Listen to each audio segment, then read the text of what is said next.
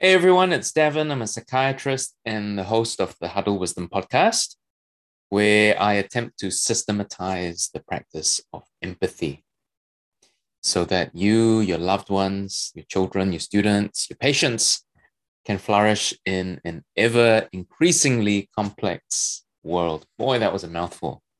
I hope you are following me. If you're on the YouTube channel, welcome. Very grateful to have you here. I hope that you find this episode useful and practical. In this episode, I'm going to talk about how we can teach our kids to empathize. It's not just for kids, of course, because the principles that I'm going to share with you applies to adults too. Well, all humans. Uh, Empathy as a construct is multi-dimensional. So what I mean by that is that there are various attributes of empathy. There's many ways that you can define it, but I've started to think about it in terms of different parts. Obviously, with empathy, the whole is much greater than the sum of the parts. But when you look at empathy as a construct, there are a few things um, that comprise the qualities of empathic skill, and one has to be able to appreciate cognitive, affective, and perceptual components of empathy. So you need to be able to understand how others are thinking, what emotions other people might be experiencing, and how they are feeling, which has to do with your senses, your physical senses. It's perception and emotion are quite different things. There's still a lot that we are learning about empathy and how it is expressed and how we can foster skills to improve our capacity to empathize. I've said before that empathy is a critical thing for authentic human connection and relationships to flourish. It's, in my view, the key to becoming truly influential in the life of people that you care about. So if you can empathize effectively, you can become more impactful in the world that you inhabit, because empathy facilitates trust, which is what we need in order to gain, which is what we need if we are ever going to have any influence on people's hearts and people's minds. So the question I asked, the the whole idea of this episode is to talk about how we can coach our children to be more empathetic. Some children have find it easier to empathize, and they're like ducks to water. It takes a lot less polish to get kids like that to empathize. They're kind of natural at it. They just have this inherent ability to connect with other human beings, and it's very natural. For other people, it takes a bit of polishing around the rough edges to make it a little bit rounder, so to speak. It doesn't come naturally to many people. So when you look at kids, they come with varying degrees of empathic skill and ability. Now, I've made and will continue to make attempts to systematize what I call the practice of empathy, but it really is more of an art. There's different ways to express empathy because we're all different. And I'm really anxious that I don't want to simply just give you a collection of techniques, but inevitably there's going to be some trial and error involved when we learn about empathy and how to empathize. So we do have to test out different techniques over periods of time in order to see what kinds of strategies work best for us, what suits us the best. So just like we have different shapes and sizes,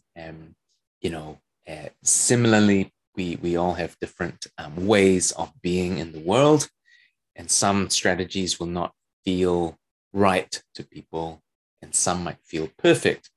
So I'm going to share 6 of my favorite tips with you today so that you can start teaching your children how to empathize and develop their empathic skill. I said before that separating out various components of empathy is one way of understanding it, because I'm very simple-minded, and it's hard to appreciate empathy in its entirety without separating them out into different parts. But I just note, like I said before, empathy is much more than the sum of the parts. Starting out, our experiences as kids, our experiences as children have a really important influence on the development of our empathic skill. For example, how our parents or carers relate to us, how they communicate and convey messages to us has an impact. Cultural factors are also very important, and you cannot ignore them.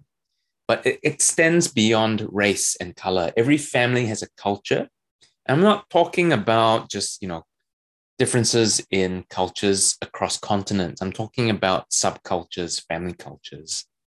Every family has their own set of beliefs and governing rules in which to live life, even within the same race.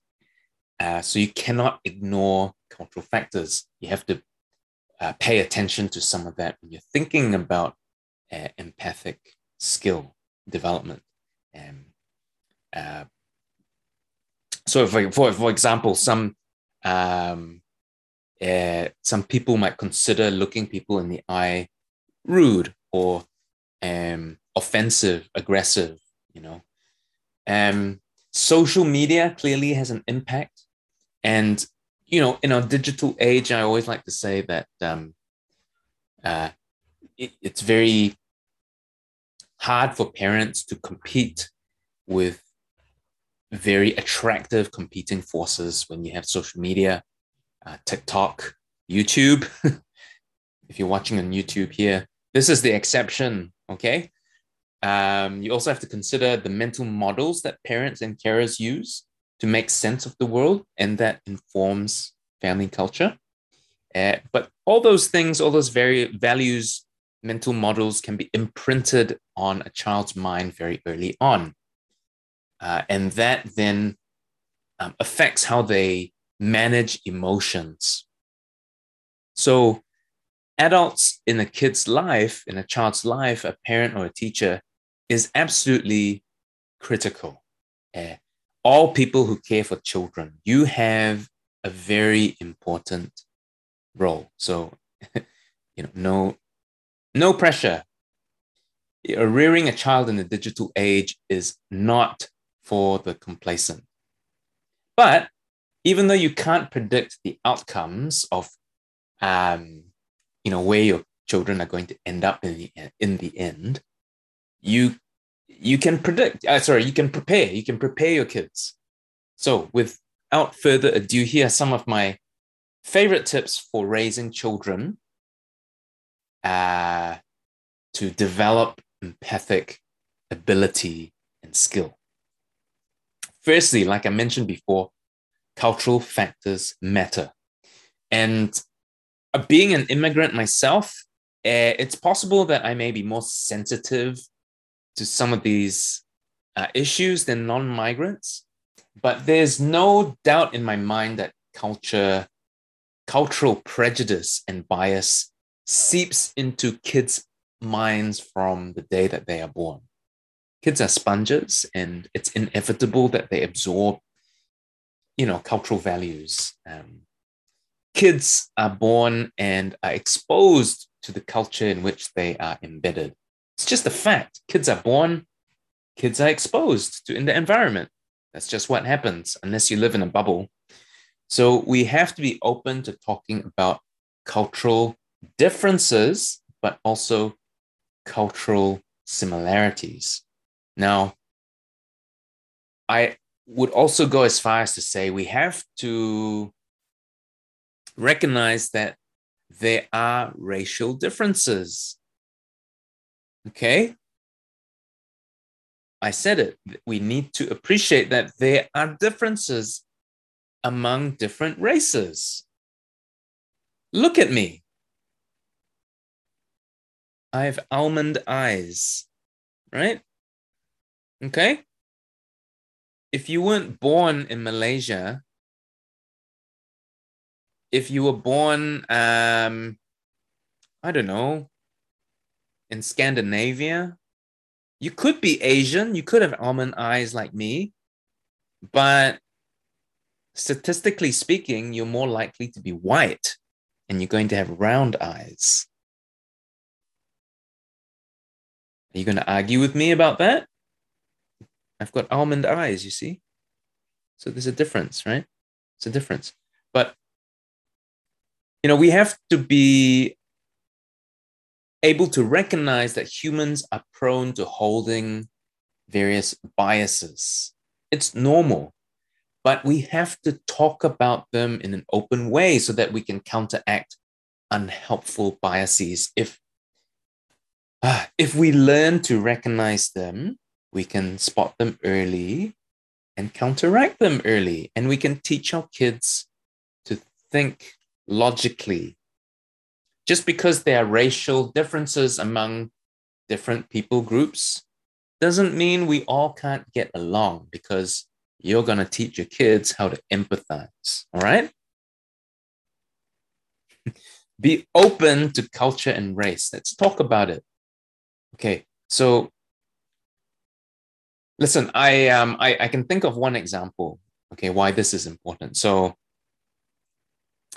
many years ago, when I was a trainee doctor, I was looking after a young boy. I think he was 14 or 15, and he had, I diagnosed him with schizophrenia. I saw him monthly for therapy treatment. And he came into my room, my office, and he said, "Oh, it smells like fried rice." And I laughed and I said, "Yeah, it's because I ate fried rice for lunch just now." Instead of getting triggered, like, how do you know I had fried rice? It's because I'm Asian. It's like, well, of course, I like fried rice. I'm Asian, right? It's a fact. No need to be offended by that.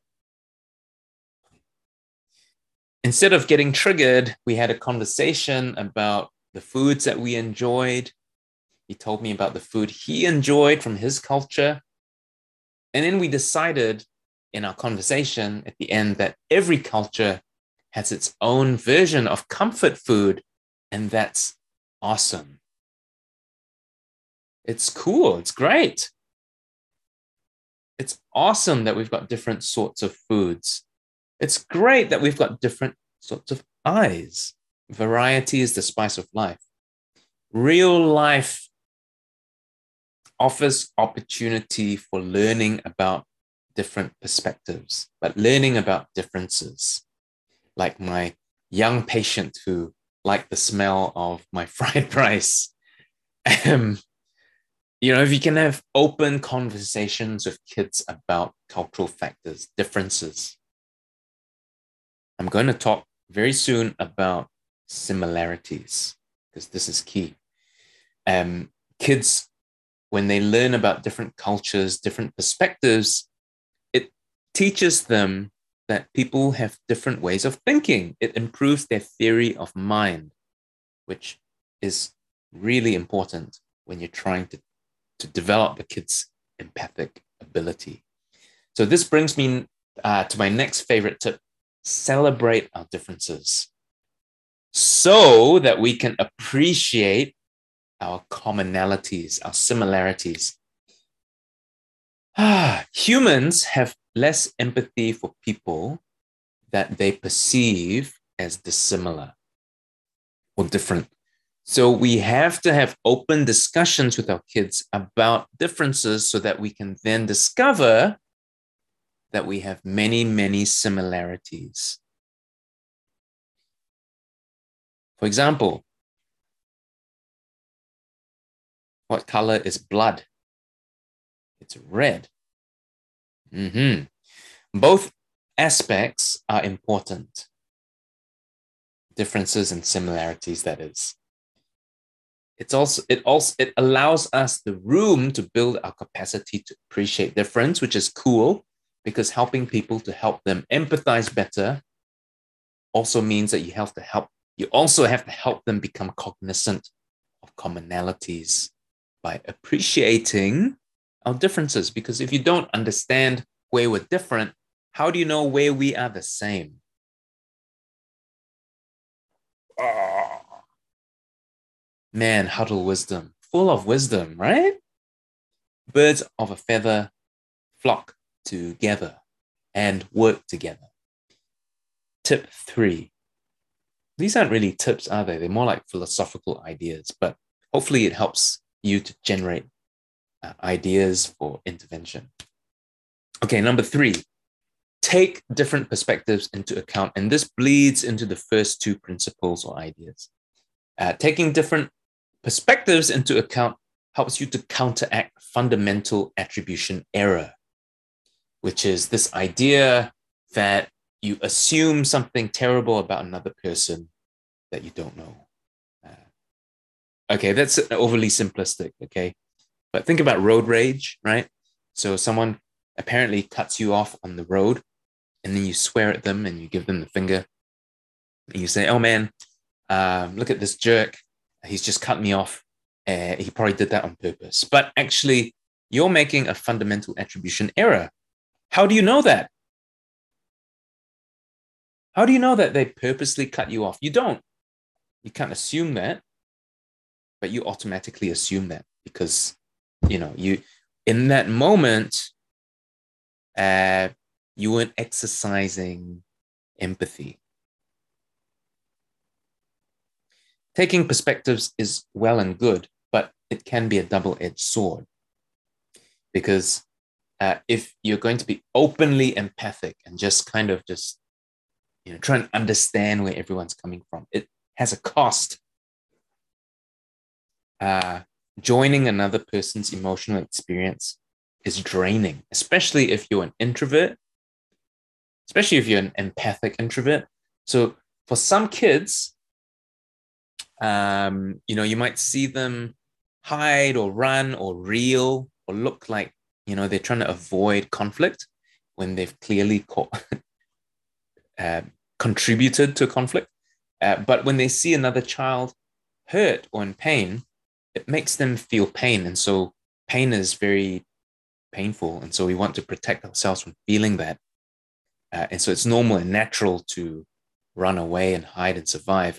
So sometimes kids who run away when they may have been the ones that contributed to a conflict, it's not that they're psychopaths or don't appreciate that something bad has happened. It's just that they just feel a lot of pain for the other person, maybe. And so that's why they've, chosen to disengage. The reason why I'm telling you this is because it's really common to see this, in kids. The tendency is for adults to berate the kid that's run off. Oh, don't you care? Don't you care that your brother is hurting here? You've just slapped him in the face and then you've run off. Your brother's crying. Aren't you upset? Now, we make the mistake here of admonishing before understanding. It's normal, okay? It's normal for us to react first rather than reflect. So we have to be intentionally try to reflect. In the case of that kid who ran away in the face of pain that he's seen in his brother, you can't assume that the child who caused the pain is psychopathic, right? if you come down hard on that child, you could elicit shame responses, which then causes that child in question to double down. No one likes to feel shame. They'll double down, they might get angry and react. So slow down, reflect, don't react yet. It's normal and natural to and necessary sometimes, but we realize that if we close ourselves off too much to pain and are too inward looking, we aren't going to be able to master the art of empathy. But like I was saying earlier, as I alluded to, the corollary of perspective taking, like feeling my brother's pain even though I slapped him, is very draining. It takes a lot of energy. And it can be very scary, feeling my brother's pain is really painful. I love my brother. I don't have a brother. I have a sister. I love my sister, and the shame I feel from having slapped her when I was a kid. Oh man, I remember running away, and then my parents smacking me with the cane, which made me angry. Okay. One, I was already feeling ashamed that I slapped my sister. She was crying and in pain. At the time, in that moment, I was really angry. And then I felt shame after she started crying and ran away because I didn't like that feeling of shame. And my parents slapped me with a cane, and then I felt angry, and my parents, God bless them, good parents, but in that moment, in those moments, many moments, they would come down hard. Shame, shame, shame, shame, shame. Devin, you hit your sister. So, you get this punishment. And we're going to, anyway. So when I felt shame, it meant that I couldn't empathize with my sister very well. I felt shame. I felt angry. And then I felt resentful towards my sister. Shame turned to resentment. So, why am I telling you this? Well, because if you look in the adult world, does this story look like any other stories going on at the moment? Ukraine? Russia?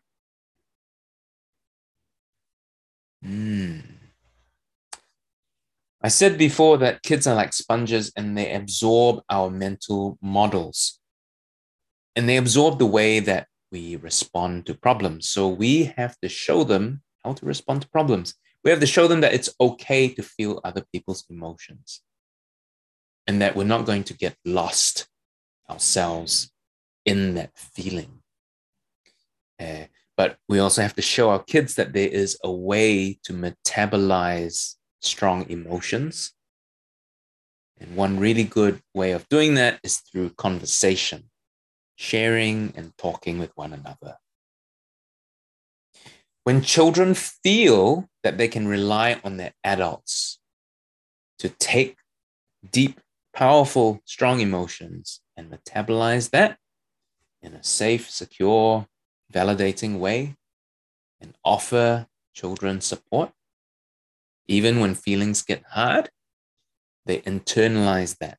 They internalize those experiences. And over time, they learn that it's okay to feel stuff, but also you're not going to lose yourself if you feel stuff, because you're going to have ways to deal with those emotions healthily.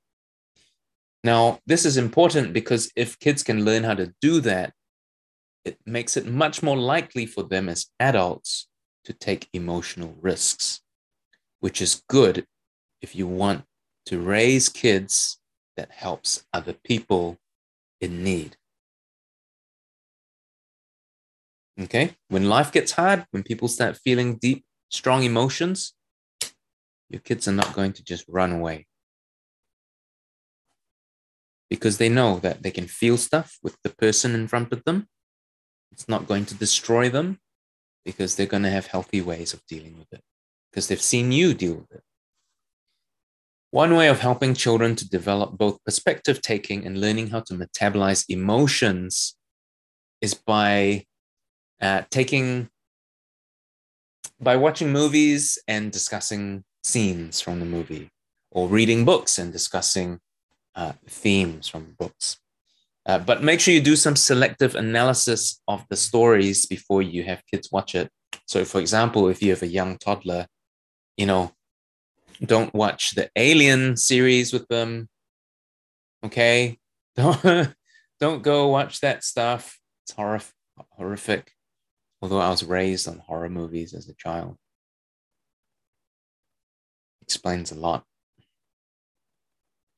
because I can empathize very well with people who are scared of stuff. Okay, so teach kids to talk about stories that they see in film, in books.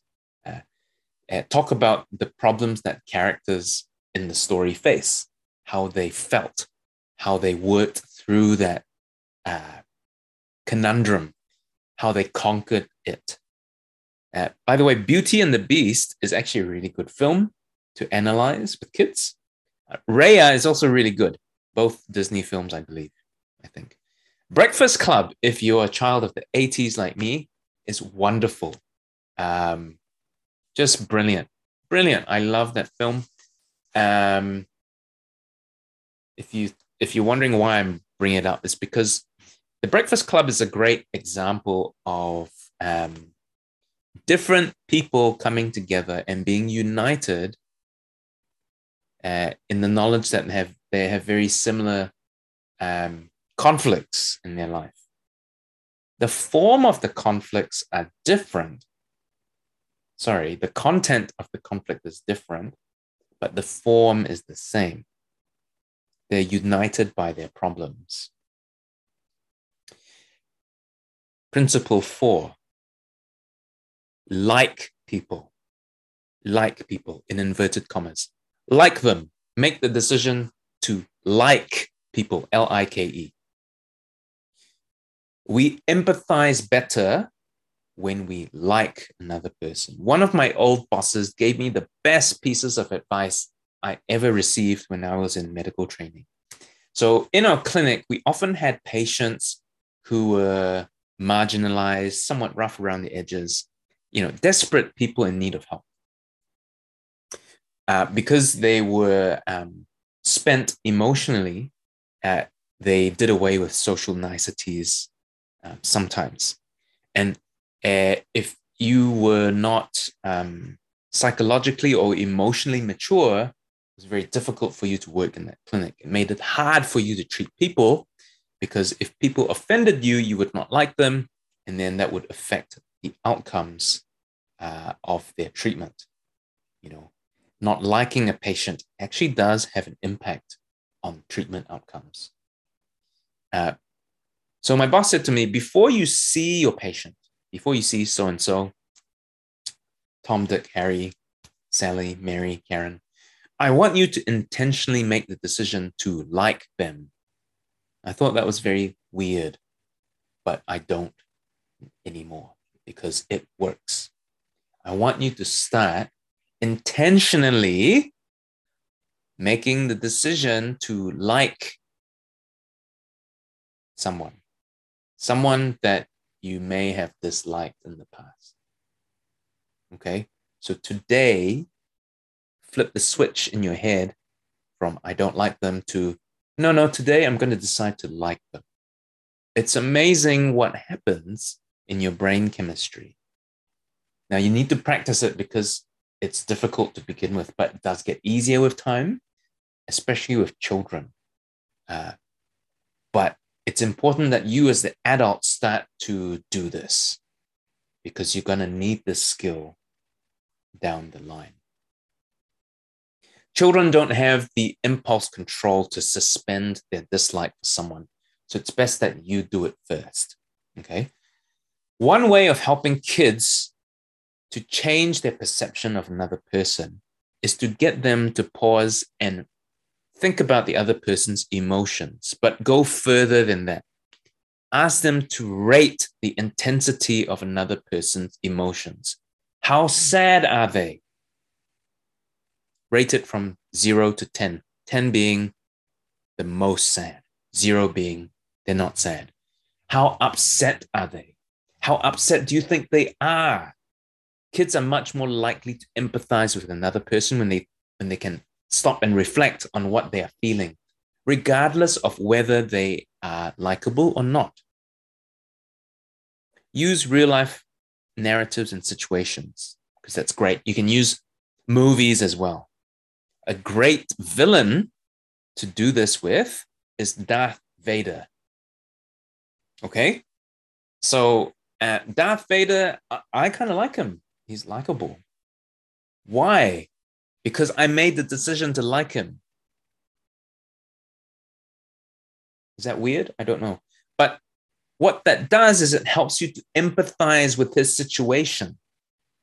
Now, when I was growing up, the first Star Wars film was Episode 4. Okay, so I was from that generation, and Darth Vader was not likable. We didn't have the backstory, right? Like kids born in the 2000s. I guess you had Episode 1 come out, I think. Or was it the late 90s? I can't remember. But we didn't have the backstory in the 80s, right? Although that movie came out in 1979, I think. Anyway, yeah, we didn't have the backstory. So all we had presented to us was Darth Vader, this evil villain, right? That was really mean. For some reason, he hated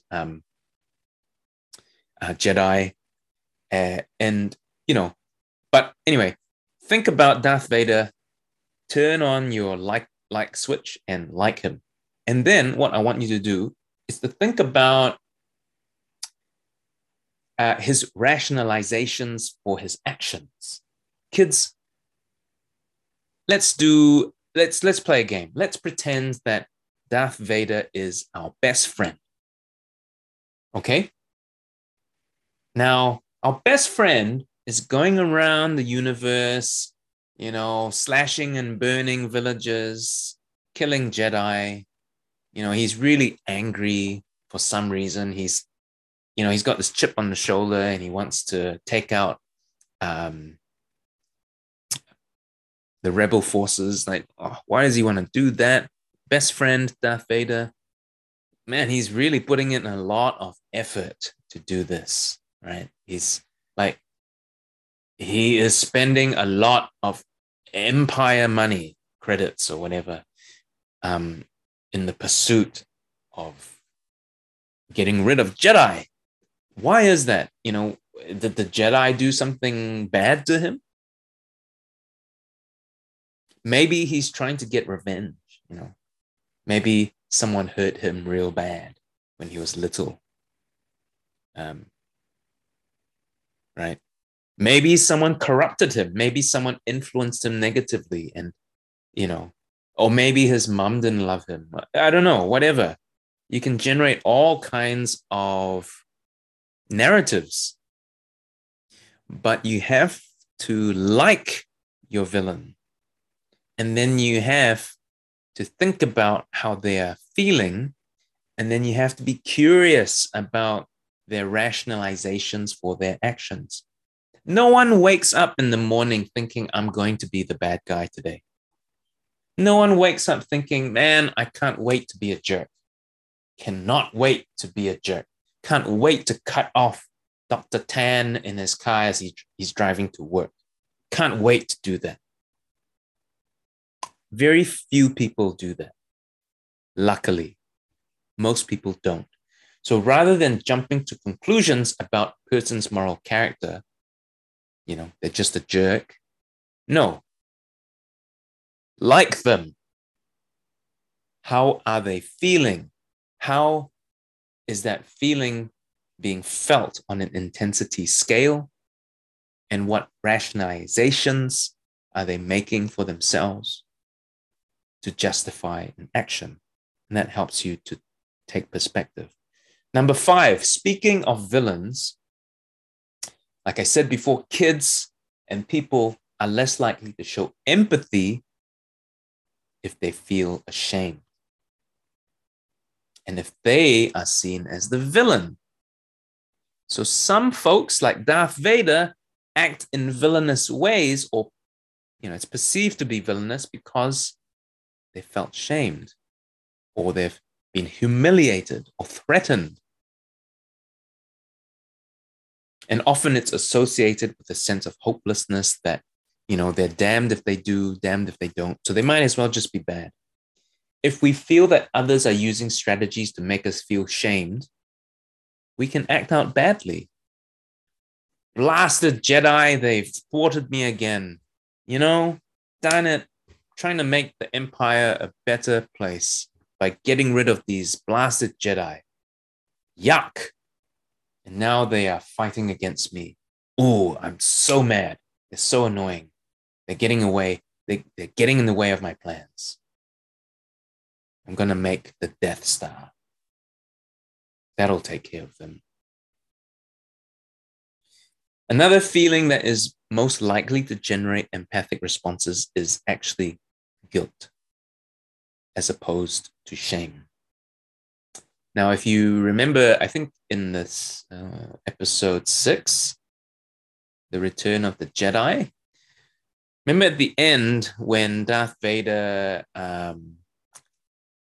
Luke Skywalker, and the Emperor Palpatine are all in the same room together, and Luke is thrashing around on the ground. He's been hurt after a fight with Darth Vader, who's his dad.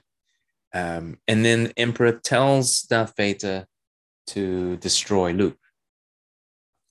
And in the moment of reflection, Darth Vader stops in his tracks and pauses to think. Now, I think in that moment, he felt a tinge of guilt. Oh my gosh, what have I done? And then changes his behavior. It doesn't mean that you should guilt trip your kids. That's not what I'm saying. Guilt tripping is bad. We should not resort to tactics that make our kids feel threatened or humiliated in an effort to change their behavior or make them feel guilty. That guilt has to be organic. We should firmly and gently guide our children towards considering actions and the effects of their actions, help them to put themselves in another person's mind, discuss how these actions impact on other people's feelings and their own. Now, you may not resolve conflict quickly like this, but you stand a much better chance of turning villains into heroes. Number 6. This is the last principle for today. FaceTime. Not talking about the Apple thing, FaceTime. This one can be fun to play with. Children can read faces and emotional expressions from a young age, but they don't do that in a sophisticated way. Clearly, they're still learning. So young children, when it comes to facial expressions, they're much better at detecting intense emotions. Subtle emotions like, envy, jealousy, disgust. It's much more difficult to identify. But things like sadness or anger, a bit easier, especially if it's more intense.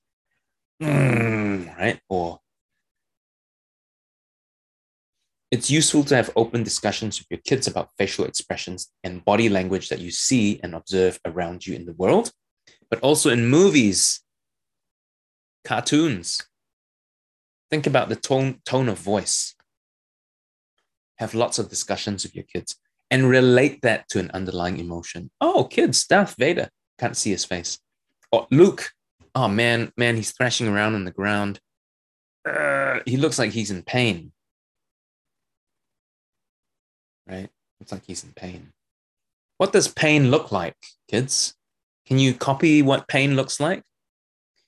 So what you want to do as an exercise is to find material, photos, films, or real life situations where you might have seen someone do a facial expression or some gesture with their body. I want you and your kid to make up a narrative around that situation. Look, Luke's thrashing on the ground. I wonder what's going on there. Darth Vader looks like he's kind of upset. I wonder why. What's going on? He's looking upset. Emperor Palpatine. He's always looking constipated and angry. Why? Why is that, kids? What do you think's going on? What's his story? Did he take his laxatives today? Has he got irritable bowel syndrome? Maybe he's got chronic bowel disease. Who knows? He's very wrinkled. Maybe he's, he looks old, but maybe, anyway, I could carry on, right? Different versions of different stories helps you to then understand, or helps you to generate different perspectives. You can double down on this by mimicking the facial expressions that you see on the screen or on the magazine page of the person in the photo or on film expressing that same emotion, facial expression. Why do you want to do that? Because you want to train kids to learn various facial expressions. Sounds simplistic, I know. What do you think so-and-so's face would look like if he was feeling happy? What would Darth Vader's face look like if he was happy, or if he was feeling proud, or if he was feeling jealous, or if he was feeling sad or anxious? What would he be doing with his hands? Right? What would he be doing with his body? Luke, or Emperor Palpatine. Darth, can you please get me a glass of water? I'm really thirsty. As you can see, I'm very dry. I'm very wrinkled. I need some hydration. You can even play a version of charades with your kids where people act out an emotion, and then you have to guess what that emotion is, or your kid has to guess the emotion. People have to guess, and so they have to think and reflect. Well, that was it, my friends. I have to stop now. We're coming on 45 minutes. This is probably the longest episode I've done so far. I'm so sorry. I've probably waffled on for too long, but I hope this was useful. I hope it helped you. If you want to learn more, feel free to hang out on the Huddle Wisdom blog, or go to, look at the podcast page on wherever you listen to podcasts, and you can scroll and have a look at what other episodes I have on that, on the podcast. I delve into some of this in the Practice of Empathic Discipline course, which is available on huddlewisdom.com. If you're not interested in the course, that's fine. Go sign up for some of the free resources that I have. huddlewisdom.com Jedi Mind, which helps you to start empathizing skillfully. And anyway, give us your email. We'd love to stay in touch, give you updates, give you tips and, ideas about how to empathize more skillfully, how you can teach your kids to do that too. And we're going to share some tidbits about, navigating life's complexities. So anyway, with that, so glad that you could join me, my friendly friends, my fellow huddlers. I'm Davin. I'm a psychiatrist, regular family guy, your host on the Huddle Wisdom podcast. Thank you so much for joining me. I will see you next week for another invigorating episode. See you guys.